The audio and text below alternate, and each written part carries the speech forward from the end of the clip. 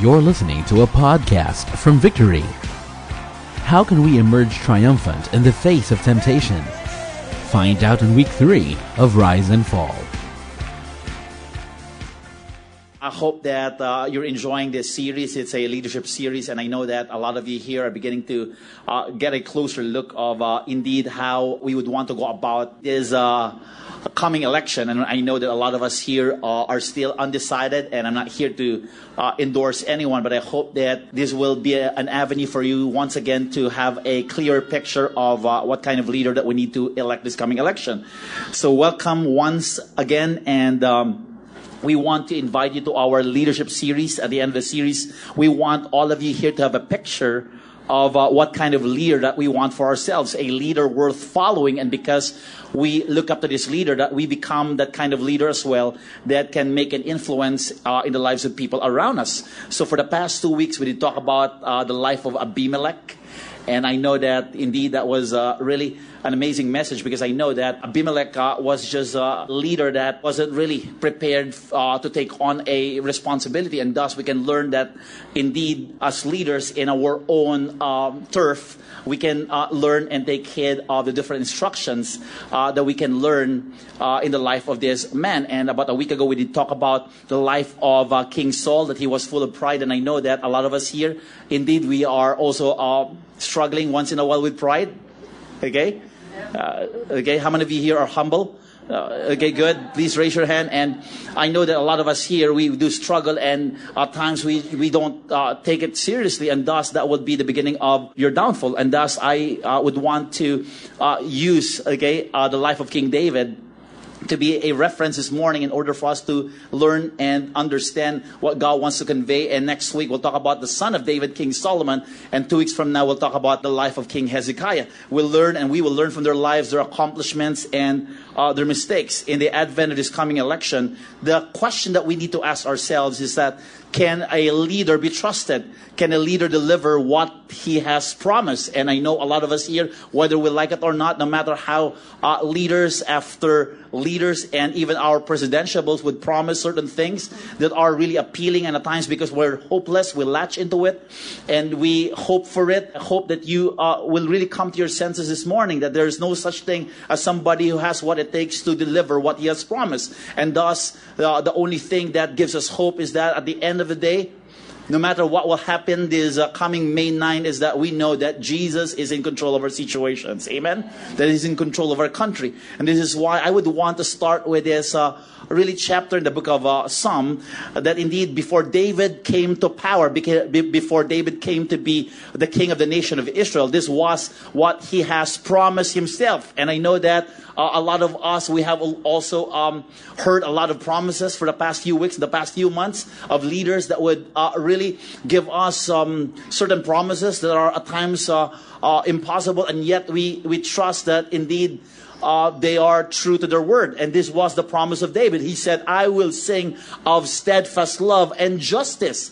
To you, O Lord, I will make music. I will ponder the way that is blameless. Oh, when will you come to me? I will walk with integrity of heart within my house. That he was simply saying that I will walk in steadfast love, and I'm for justice. I will walk the ways, your ways that is blameless, and I will walk with integrity of the heart. That was what he communicated before he was given the responsibility to lead the nation of Israel. And part of that chapter, he said that I will not set before my eyes anything that is worthless. That was what he wants for himself. And he said once again, I hate the work of those who fall away. It shall not cling to me. A perverse heart shall be far from me. I will know nothing of evil. He was simply stating the fact that I am a person who would never look at anything worthless, that I will always look for things that are great, excellent, and noble, that I will live this life, with integrity of the heart, and I will know nothing of evil. And I like what David and how he began. And we know that David is a man after God's own heart. But my question with us this morning is that what happened when David rose to power? What was wrong with how he went about his leadership? And we can learn a lot from David. And I know this morning, I promise you, that if you just listen and take heed, we can learn a lot from David, because at the end of the day, more than just the presidentiables and the people that we vouch for, at the end of the day, the leader that we want for this country is the person right beside you. That if we just do our part and do our bit and do our share, this country, just like what we sang a while ago, okay, that the righteousness of God indeed will shine forth in our country. Are you ready right now? So kindly open your Bibles right now to 2 Samuel chapter 11, verse 1 to 5. And I just can't help. David started a great man of God. He was a man after God's own heart. In fact, he challenged, okay, this giant who has been dishonoring the name of God by the name of Goliath. And he started, okay, as a faithful servant of God, the son of Jesse. And he was a man who is really responsible. And thus, we see that David, on his way to power, was a man chosen by God. And thus, I just can't understand what happened to David, who is solely a man after God's own heart. Isn't it a pressure that when somebody tells you you are a man after God's own heart, but you have to live to what? That statement. If you're really someone who's recognized that indeed you are a man who will never miss reading your Bible, you need to adhere to that what? Expectation. If you're a man that's always early, never been late, you have to what? You have to comply to that expectation. If somebody will tell that you are good looking, by the grace of God, adhere to that expectation. But here David was a man after God's own heart. And because of this, I know there's just so much pressure if I were to be in his situation. And I know that it's not easy, but by the grace of God, okay, with everything that he did, okay, he was indeed a man after God's own heart. But something, okay, happened in 2 Samuel chapter 11, verse 1 to 5, in the spring of the year. Okay? What's before spring? In that song, winter's summer. Oh, good. Okay. In the spring of the year, the time when kings go out to battle, David sent Joab and his servants with him and all the Israel, and they ravaged the Ammonites and besieged Rabbah. But David remained at, wow. It happened late afternoon when David arose from his couch and was walking on the roof of the king's house, that he saw from the roof a woman bathing. And the woman was very, what? Beautiful, okay? If she was ugly, this is the end of the story, okay? Yeah. Okay? And most of you are really indeed in that classification. You're beautiful, right? In Jesus' name. Look at the person on your right, okay? You're beautiful, okay? Tell the person you're beautiful and you're good looking. In the name of Jesus, amen? Good. And David sent and inquired about the woman. And one said, is not this Bathsheba, the daughter of Eliam, the wife of Uriah the Hittite? So David sent messengers and took her, and she came to him, and he lay with her. Now she has been purifying herself from her uncleanness. Then she returned to her house, and the woman conceived, and she sent and told David, I am pregnant. Can we take this moment right now to bow our heads and close our eyes? Heavenly Father, thank you for this opportunity once again that we can just enjoy and celebrate your presence. God, as we study your word, I pray right now that this is not just another routine that we are acquainted of every Sunday, Panginoon. That every Sunday this is going to be a moment, Lord God, of transformation. That as we collide with your word, change our hearts. That we will come out, Lord God, of this gathering with a new perspective. That left to our own devices, we don't have what it takes, Panginoon, to do what is right, to do what is proper, to do what is, Lord God, admirable, Father. But because of your grace and what Jesus did at the cross, that you have given us the power, we can say no to ungodliness, and we can walk, Lord, a life of purity and holiness. In Jesus' name, amen and amen. This was the story. In the spring of the year, the time when what? When kings go out to battle, David sent Joab and his servants with him and all Israel, and they ravaged the Ammonites and besieged Rabbah, but David remained at Jerusalem. And the question is that, why would he remain in Jerusalem? In fact, before the spring is winter. Say the word winter. It's time to rest. So why would you, what? Overextend your rest, knowing for a fact that people, okay, And the people of David, the men of David, are out there fighting what? Their war. And thus it is expected of a king to be with them. Am I correct? This is why it happened late one afternoon that David wasn't in the forefront. He was, I don't know for what reason, he was lazy to get up and be with his men. When David arose from his couch and was walking in the roof of the king's house, that he saw from a roof a woman bathing, and the woman was very beautiful. And David sent and inquired about the woman. And the one said, "Is it not this Bathsheba, the daughter of Eliam, the wife of Uriah the Hittite?" So David sent messengers and took, and she came to him. She doesn't have a choice. There goes the king, and he lay with her. Now she has been purifying herself from her uncleanness. Then she returned to her house, and the woman conceived, and she sent and told David, "I am pregnant." And we know that it is ironic for King David, a man after God's own heart, to do such thing. He has been a great protector of the nation of Israel. He's not for what? Dishonest scales. He's a man of integrity and righteousness. How can this be true? But here we are, we see that David, did something wrong, and thus in his rise to power, we know that David fell because of one minute mistake. And this is what we need to be cautious of, because a lot of us here are so conscious of the things and the sins that we might possibly commit. But I'm telling you right now, the things that are petty might eventually hurt you. And that is not something that you have to always, as if, be complacent about. And this is what happened to David. I've been winning wars and battles. If you look at the whole 2 Samuel, the Lord has granted and has given David, the different areas. And he has won the war.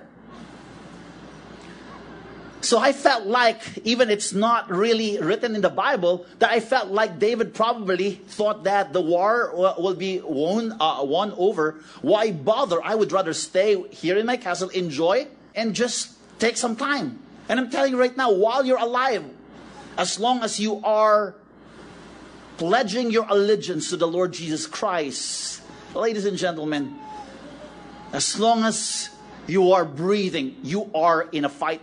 You can't drop your guards. In fact, the enemy wants to hurt God, but the devil cannot hurt God. He wants to hurt you, because when you're hurt, God is also hurt.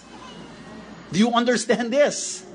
This is why every single day, every minute of the day, every second of the day, it's a fight that you can't just, stroll around and as if everything is all right. It's a fight. The devil wants to kill you, steal your life, and destroy everything that you have. This is why we can learn a lot from David, because we can glean and just really see, how he went about, the mistakes that he did. In the spring of the year, the time when kings go out to battle, David sent Joab, and his servants with him and all Israel. They went forward, and he opted to send them, and he opted to stay at home. And they ravaged the Ammonites and besieged Rabbah, but David remained at Jerusalem. This is where it all began. Then when you're called to do something for God and do and comply to the purposes of God, it is a must that you have to always be in the forefront. There is a time to rest. There is a time to sit back, relax, and enjoy.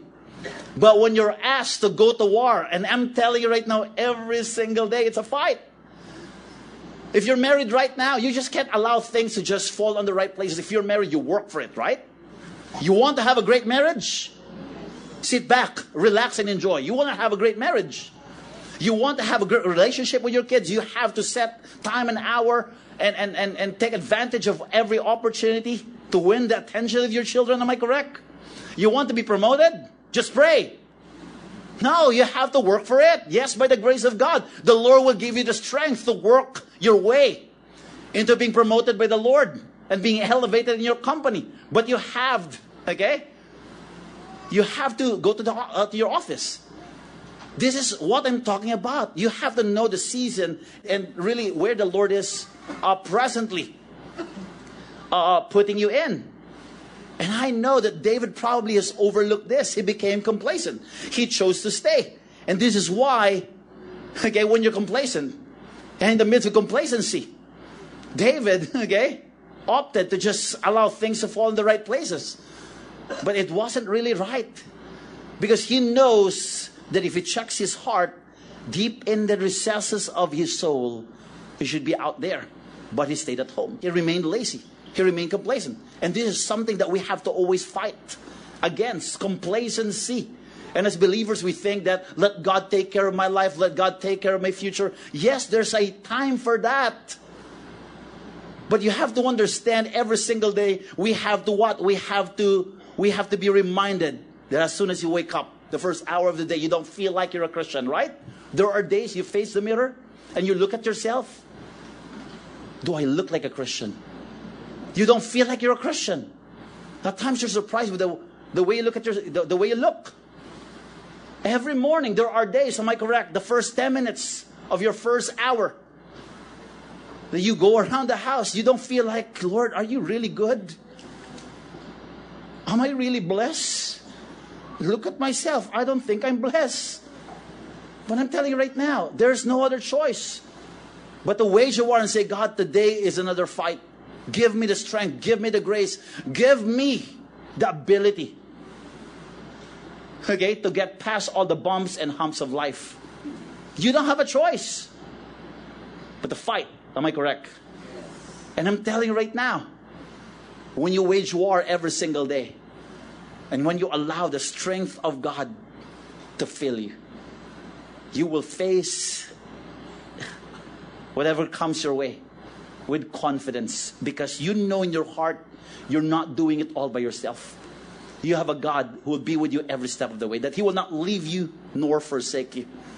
And this is what happened to David. He was complacent. Remember when Jesus Christ was in the Garden of Gethsemane, that His disciples slept and Christ was praying, and His advice to His disciples in the book of Matthew, that they need to watch and pray. And I just can't understand. While people are at war, David was just in his palace, okay, complacent, with nothing to think of. There was nothing in his mind.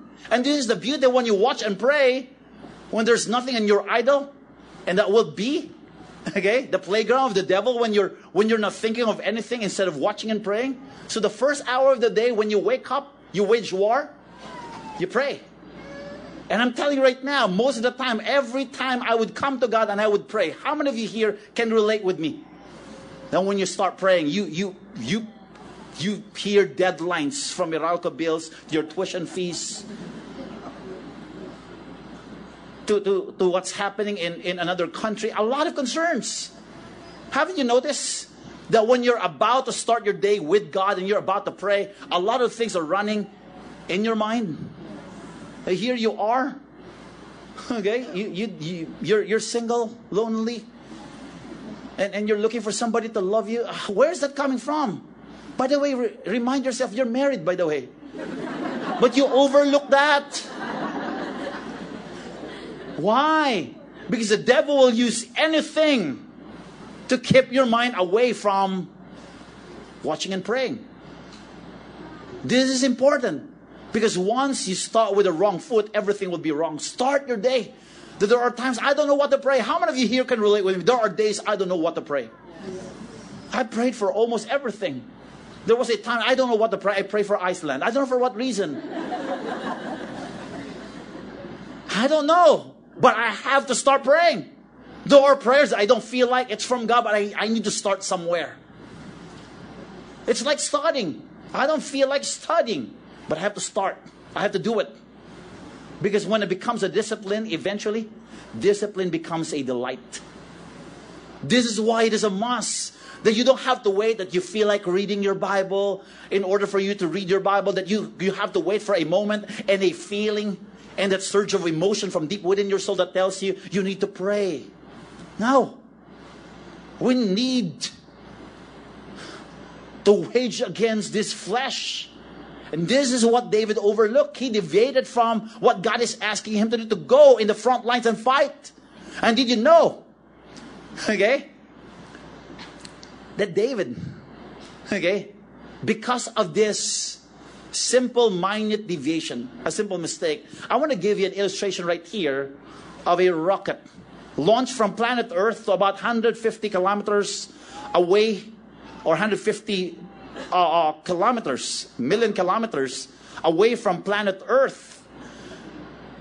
And if they make a mistake of positioning the rocket 1/8 of an inch, it can go off tangent 330,000 kilometers. A minute and recognizable mistake. And a lot of us are like this rocket or missile that we feel like it's not much, it's so petty. But I'm telling you right now, the more that you travel in a wrong direction, the more that you go off course. That's what the devil does to us. The devil will not appear and tell you, be tempted. I'm the devil. Give in to my invitation. The devil will put you in a situation where it is so petty, but before you know it, okay, you're trapped into what he has orchestrated. All the temptations that are common to men and the people that I have talked to are temptations that started with just a small picture, with a text message from an office mate, with a 5-minute flirting with someone, and before you know it, your pants are down.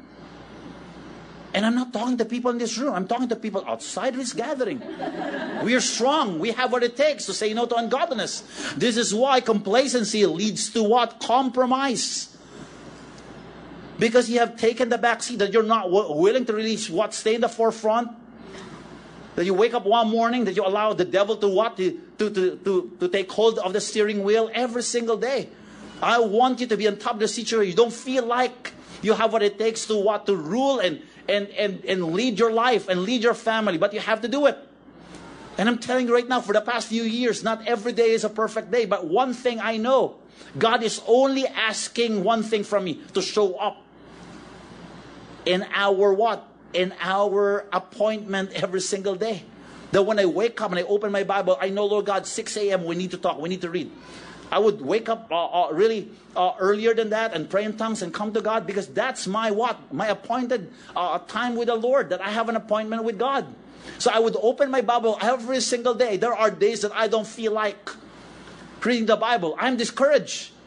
And as I flip the pages, I would really what? Encounter the book of Numbers.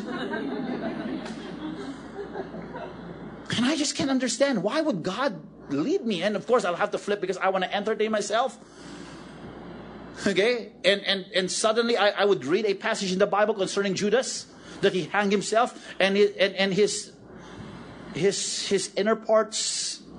It's not an encouraging passage to read.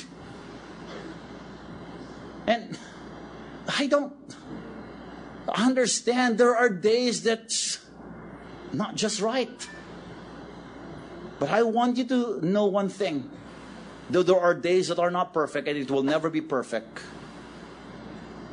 God made it right in the past. See, you might not feel good today. You might not feel good today, and you don't feel okay today, but it doesn't change a bit that Christ died on the cross and He loves you so much. And that alone gives me an extra nudge, brought to you by the Holy Spirit, to move forward and say, God, I don't feel good today, but by faith I will start my day. Because you're not fighting life alone. So when you're about to compromise, I want you to what? In a way, I want you to retrace your steps. God, is there something that I'm complacent of? Is there something in your life that you know you can do better, and yet you choose to what? Sit back, relax, and enjoy? Or there are times in your life that you're saying, God, let Bible reading wait for another week. And begin to be complacent. And you feel like you need to talk to your wife, you need to date your wife. Let it wait for another year. I need to talk to my son. Let it wait for another time. God, I should be out of this office. But some of us here, we're saying, God, let it wait for another year. Remember this, that if we're in sync to what God is telling us to do, everything will work out fine. It will not be perfect. Because when we do things according to what God wants, it is impossible for us to compromise. This is what happened to David. That he was complacent about his life, that he ended up what? being in a situation where he's just so complacent, that he was so idle, there's nothing to do.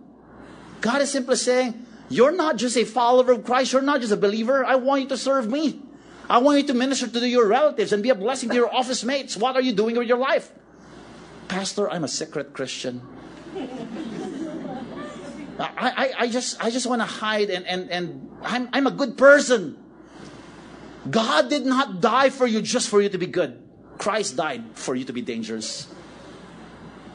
Do you understand this? What's the point of being just a nice Christian, going to church, opening your Bible, if you're not a threat to the kingdom of darkness? You have to be a threat. Because if you're not, he would be a threat to you, the devil. And if you're telling me right now, I would never be a threat to the kingdom of darkness, because if I'm afraid of that he might retaliate, I'm telling you right now, whether you fight or not, the devil will retaliate.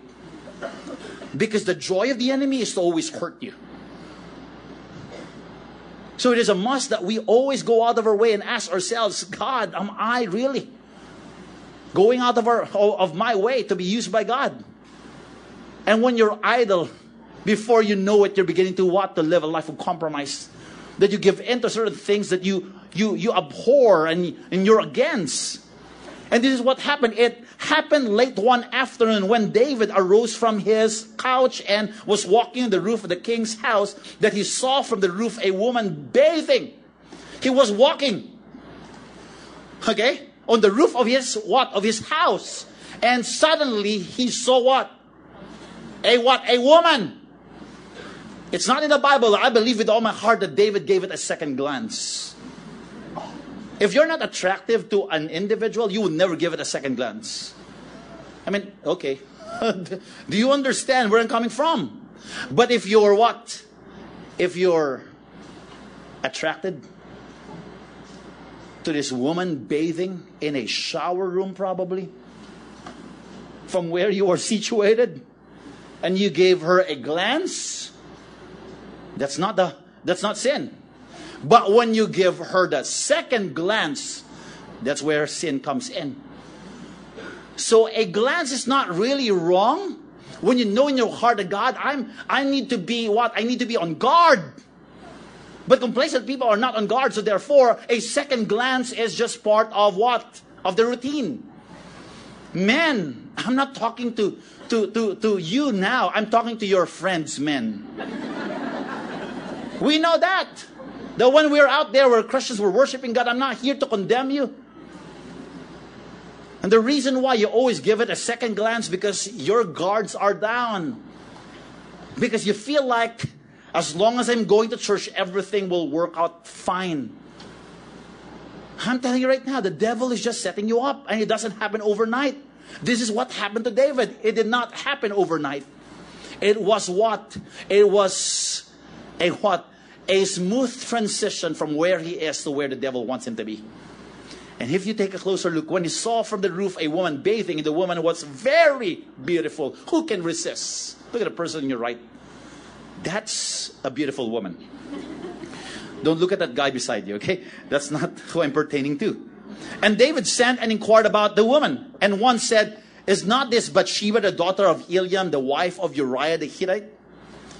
And that inquiry alone, I hope that has already sent a message that this woman is married, David. If your guards are up, you take a what? You'll take a detour. And instead of pursuing this woman, you choose not to mess with it. Not because you have the power, not because you're the king. And I feel like, though it's not written in the Bible, I feel like David was entitled. That I own everything. That is something that we need to be cautious of. When you're complacent, when your guards are down, you do anything. Where are your standards when it comes to women? And I'm telling you right now, this is just for about 1,000 of us in this room. Every time a woman would personal message me, and I'm not taking it against them, they would ask for prayer requests. Suddenly, they will be surprised that I'm inviting Pastor Chico in our conversation. And Pastor Chico at times would be surprised. After I'm done interacting with a person because of the prayer concerns and really certain things, Pastor Chico would approach me and ask me, bro, anong ginagawa ko dun? Why am I part of your conversation? And I would always tell him, it's not because I don't trust the other party. I don't trust myself. I'm a pastor. I'm reading my Bible. I love my wife. But I just don't trust myself. Because I am wise enough, okay, to sound the alarm before it happens. And some of us here, I'm strong. I will not be tempted. I'll just look at this woman, but I will not give in to the temptation. Invite her, but I will not hug her. I will hug her, but not kiss her. I will kiss her, but I will not do sexual. Before you know it, you're trapped. Because this is what happens when you're complacent. You're complacent. You begin to drop your guards 1 inch from where it should be. And this is why it is a must that we need to always be reminded that sin begins with a simple deviation. 1/8 of an inch from where you started and where you began. And before you know it, you're away from the docks. You're away from home. This is my prayer. That if David could have listened to the advice of Moses in the book of Deuteronomy, that you shall not acquire many wives for yourself. And a lot of people would always tell me, Pastor, the Bible, okay, has endorsed in a way. Just like any of the men of God, that I need to have a lot of wives because the Bible said so. Now, for the purpose of discussion, if you want to have another wife, and I want to tell you, having one, I'm telling you right now, it's a blessing. Yes, but not easy. And then here you are wanting for more. Okay, my wife is reacting. And wanting for more, I'm telling you right now, you will not survive a day. But for the purpose of discussion, I want us to talk about this for about 2 minutes. You want add another one? Or 2 more, or 3 more, or 5 more, be my guest.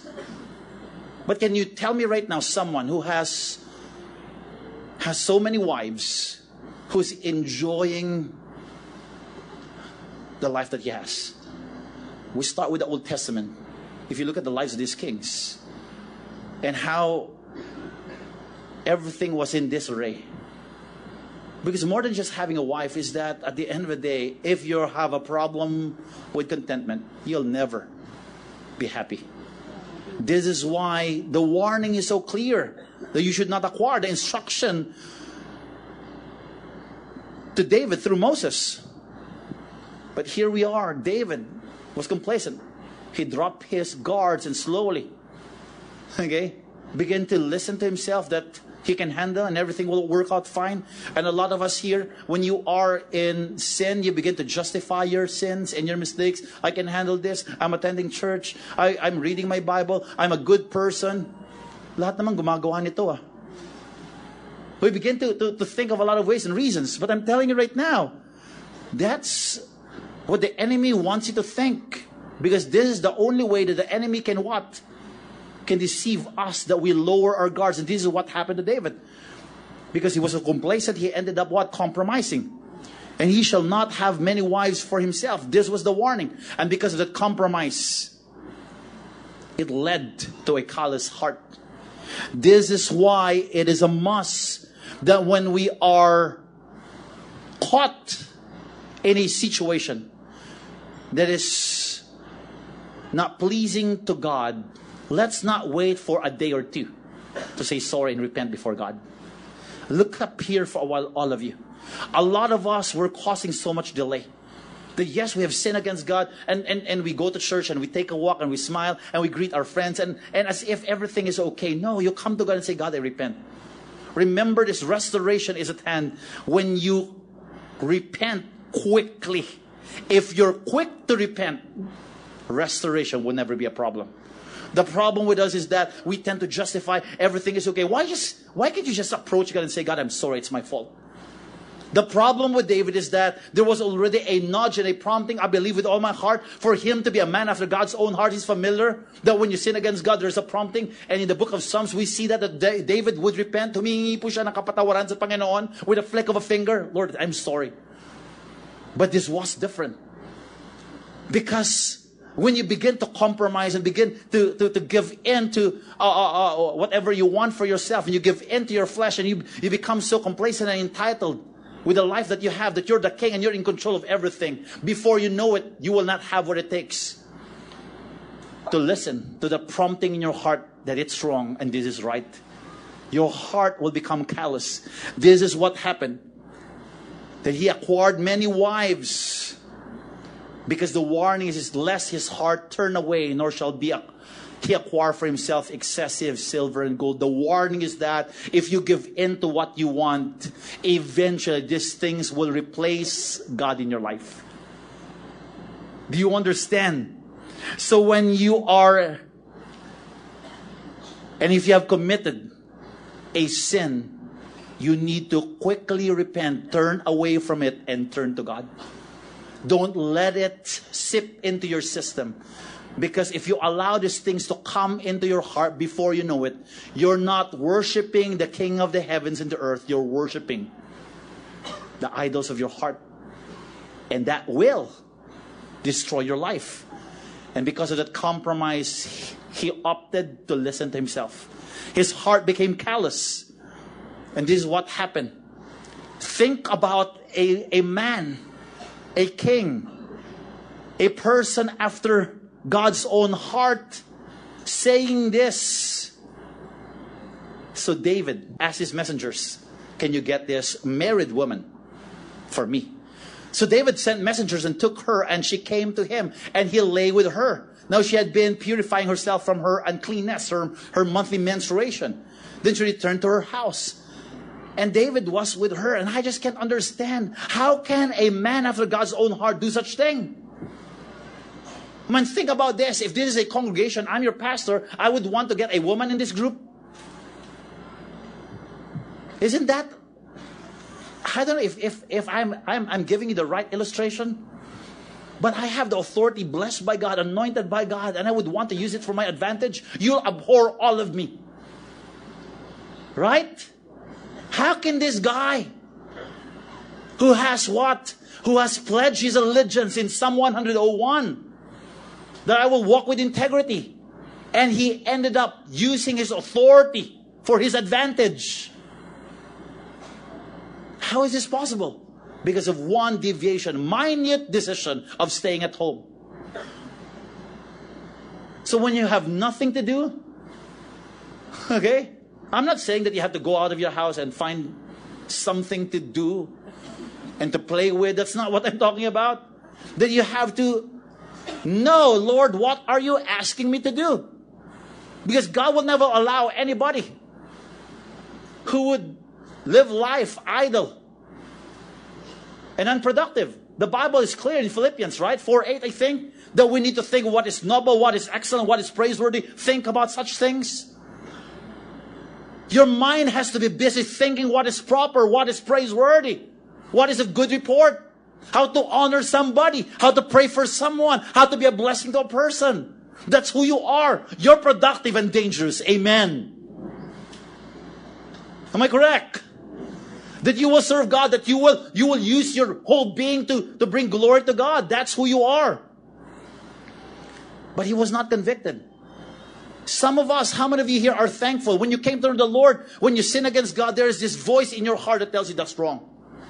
And you pause for a while and you say, God, sorry. Raise your hand. How many of you here, you have conviction in your heart?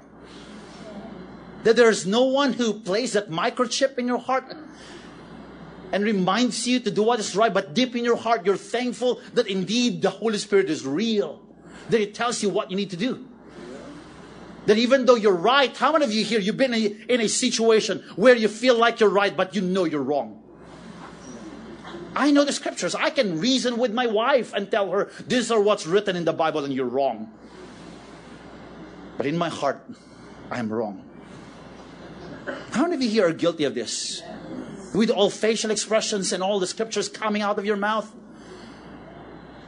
And with a stance that would never be defeated? And you look really, you're going to win the discussion.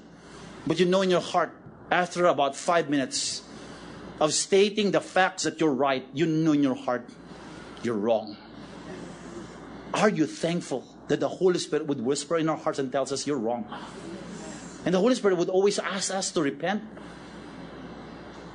and to make a U-turn and once again be back in the fold of God. Isn't it amazing? That you don't have to wait for a month and say, Lord, can you continue prompting me and nudging me? I'm not going to do anything about it. Just nudge me. Just prompt me. No. The more that you comply and you obey the Holy Spirit, the more you hear and you hear the voice of the Holy Spirit. This is why this is not something that's mystical. The Holy Spirit is a person. We did talk about this, right? This is why I just can't. I find it ironic that a man after God's own heart, a man who's sensitive to the voice of God, overlook that if you take a closer look. And the woman conceived and she sent and told David, I am pregnant. The Bible is clear that if a man commits adultery with a wife of his neighbor, both adulterer and the adulterer shall surely be put to death. David knows that. But you know what happened? Instead of repenting, and when the mourning was over, David sent and brought her to his house, binahay pa. And she became his wife and bore him a son. Bore him a son. David did not repent. If you look at the story, he have what? The husband of what? Of Bathsheba killed. Because one sin would want to cover up another sin. How many of you here are guilty of this? That when you have sin against God and you don't want to repent, you would want to come up with another sin to cover another sin. But remember this, your sin will find you out. Why? Because at the end of the day, there are times that God will prompt us. I think it's written in Proverbs 29 verse 1. That a person who is stiff-necked, hindi nakikinig, will be destroyed without remedy. It came from the mouth of God. There is hope, right? Amen? But if you continue to live a life of sin, the day will come that you will be destroyed without any hope. And I'm telling you right now, the reason why there is hope, because you're alive, you are in this gathering, you're listening to this message, therefore there is hope. There is an opportunity to make a U-turn and turn to what? Turn from your wicked ways and turn to God. That you're not just sorry because of what you did. You're simply saying, Lord, I am repentant and I'm sorry. But more than just being sorry, I want to turn to God. Saying sorry is not turning away. Just turning away from sin and turning back to sin. That's not being sorry. Being sorry and being repentant is somebody who's turning away from sin and turning to God. This is why it is important that we do understand the Lordship of Jesus Christ. That you are no longer the master, the boss, the one in control of your eyes, of your nose, of your body, of your sexual organs. Am I correct? Of your thoughts. God should be the Lord of your thoughts, of your body, of your tongue, of your eyes. Is this helping you? Because the more that you allow God to take control and to take over, the more that you'll come out doing what pleases God. You can fabricate righteousness. And when the mourning was over, David sent and brought her to his house, and she became his wife and bore him a son. But the thing that David had done displeased the Lord. God was not for it. This is what I've been saying. Whoever remains stiff-necked after many rebukes will suddenly be destroyed without remedy. And if you take a closer look, Bathsheba bore a child. And for the purpose of discussion, for about 9 months after Bathsheba gave birth, David did not even thought of repenting and saying sorry and correcting his ways, because his heart was callous. This is why if you choose to continue with your wicked ways, you will what? You'll end up reaping the consequences of what you did. Why have you despised the word of the Lord? Nathan asked Samuel to do what is evil in his sight. You have struck down Uriah the Hittite with a sword and have taken his wife to be your wife and have killed him with the sword of the Ammonites. Nathan was simply saying, I'm trying to correct your mistakes. Why would you kill? More than just living a life of immorality and adultery, you have the husband of this woman killed. Now therefore the sword shall never depart from your house. This is the consequence, because you have despised me and have taken the wife of Uriah the Hittite to be your wife. Thus says the Lord, behold, I will raise up evil against you out of your own house. And I will take your wives before your eyes and give them to your neighbor, and he shall lie with your wives in the sight of his son. This was what Nathan spoke, okay, as a consequence to what David did. And I'm telling you right now, there is always a consequence. But if you quickly repent, there's still hope. And if you look at the story in 2 Samuel, I think 14 to 15, that Tamar and Amnon had sexual relations. These are the what? The son and the daughter of David. And Amnon violated Tamar. And Absalom, because of what Amnon did, killed Amnon after 2 years. And because of what Absalom did, that he would want to topple down his father David as a king of Israel, Joab, the bodyguard, or one of the soldiers, the generals of David, struck him in what? With a spear in his heart. There was what? So much mess because of one deviation, one wrong move. That instead of going off to war, I hope all of us here, that we choose to God, I want to obey you. Might be small, but I know it will have future repercussions. I do pray for all of us that yes, we're not perfect. But more than just knowing that we need to do what is right, is that we're quick to repent. David took time, more than 9 months, to not repent. This is why. It has cost his whole family. For you did it secretly, but I will do this thing before all Israel and before the sun. David said to Nathan, I have sinned against the Lord. And Nathan said to David, the Lord also has put away your sin. You shall not die. There was forgiveness right there and then. What if when he was in his palace looking at a beautiful woman, and he opted to say, God, that's a beautiful one, but I will turn a blind eye. And instead of giving it a second look, I choose to move forward and gather myself and remind myself that I need to be at war. I need to be somewhere than being in this palace. But it took time for him to repent. I do pray for all of you here that all of us will be quick to repent. That when we make mistakes, we say, God, I cannot prolong this. Because the more you prolong your mistakes, the more that your heart becomes callous.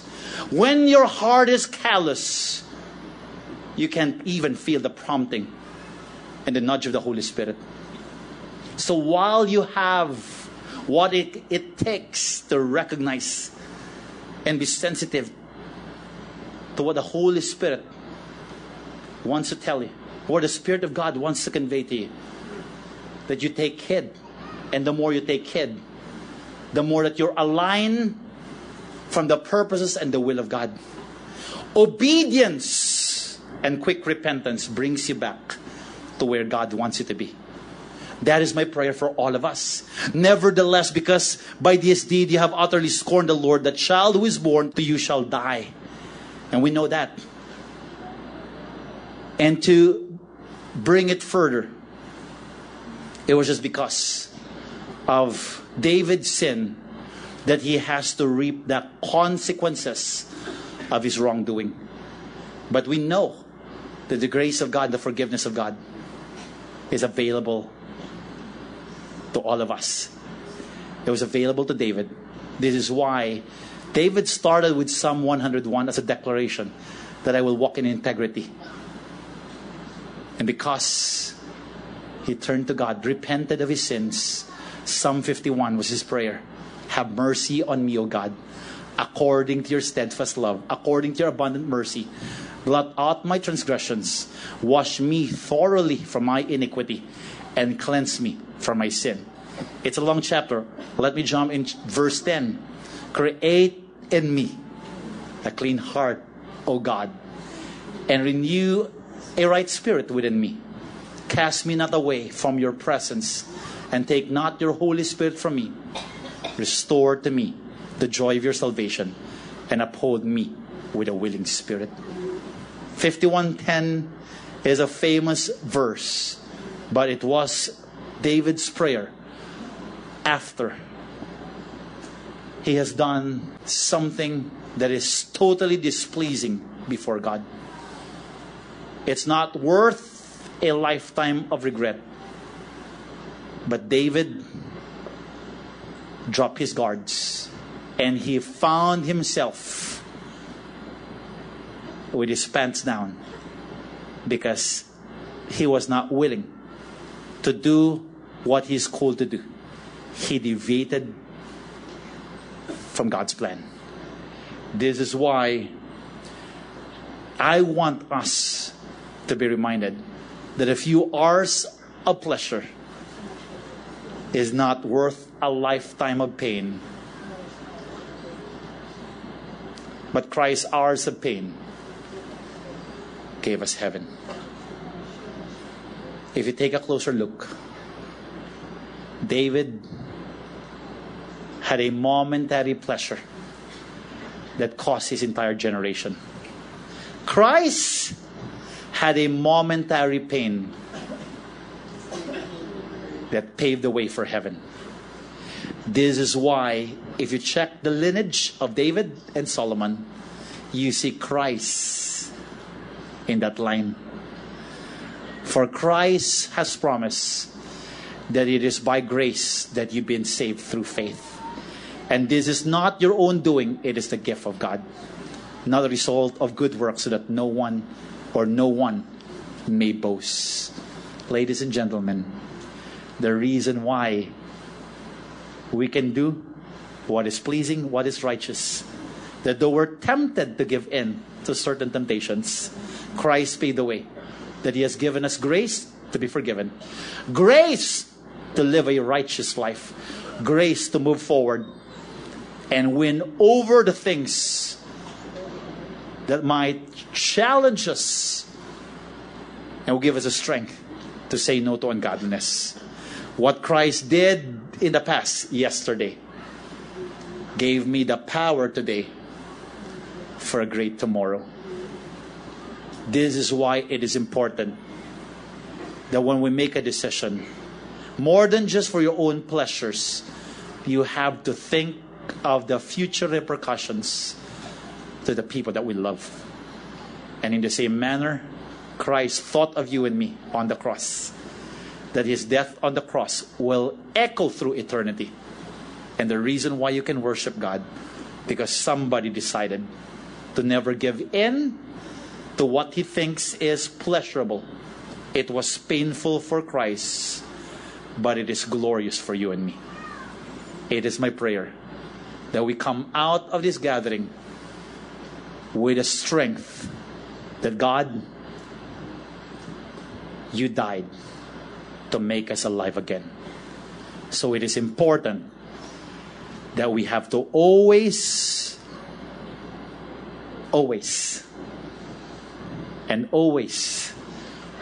rehearse and remind ourselves that a simple decision can have an impact both today and for eternity. Isn't that amazing that what Christ did made an impact for eternity? This is why, more than just all the temptations that comes our way, we can say, God, I can rise above this victorious, because Christ rose above victorious. Heavenly Father, thank you for this morning.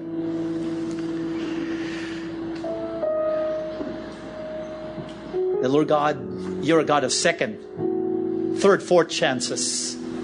So as we bow our heads and close our eyes, you're saying, God, am I disqualified from your purposes and your plans? God is simply saying, my son died on the cross. The reason why you're qualified, because my son paid it all. So this morning, if you're here right now and you're living a life of sin with nobody is looking around, can we just bow our heads and close our eyes, whether that's minor or major? In fact, it was just petty for David, but it cost him his family.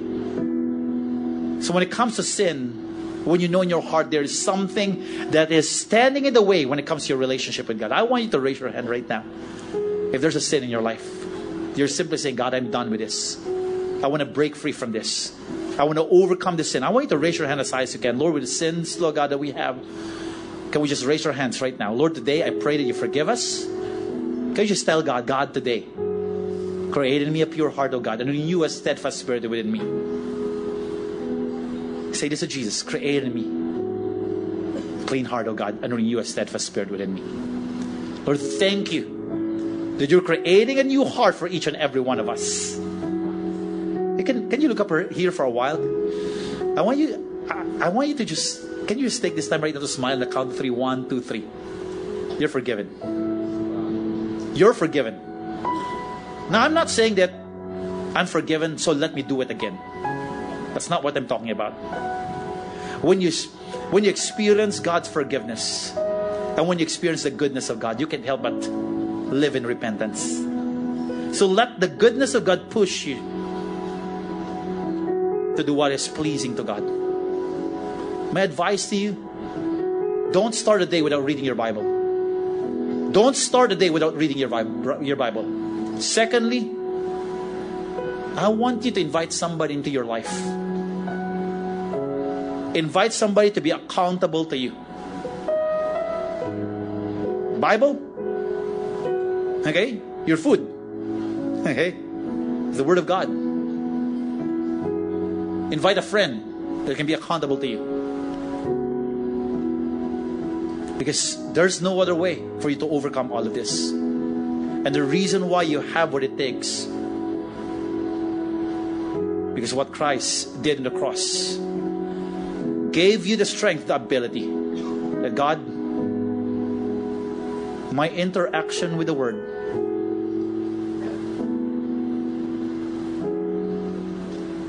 will not be a struggle. It will be a delight. So I do pray for all of us here that if you want your generation and the people that will come after you to start serving God, you have to draw the line and start it right. Thank you for listening to one of our podcasts. We hope it blesses and inspires you to honor God and make disciples. For more messages like these, or to access other resources, please visit victory.org.ph or download the Victory app for free on the iTunes Store or Google Play. If you would like to share a story of God's faithfulness in your life, please visit victory.org.ph/mystory.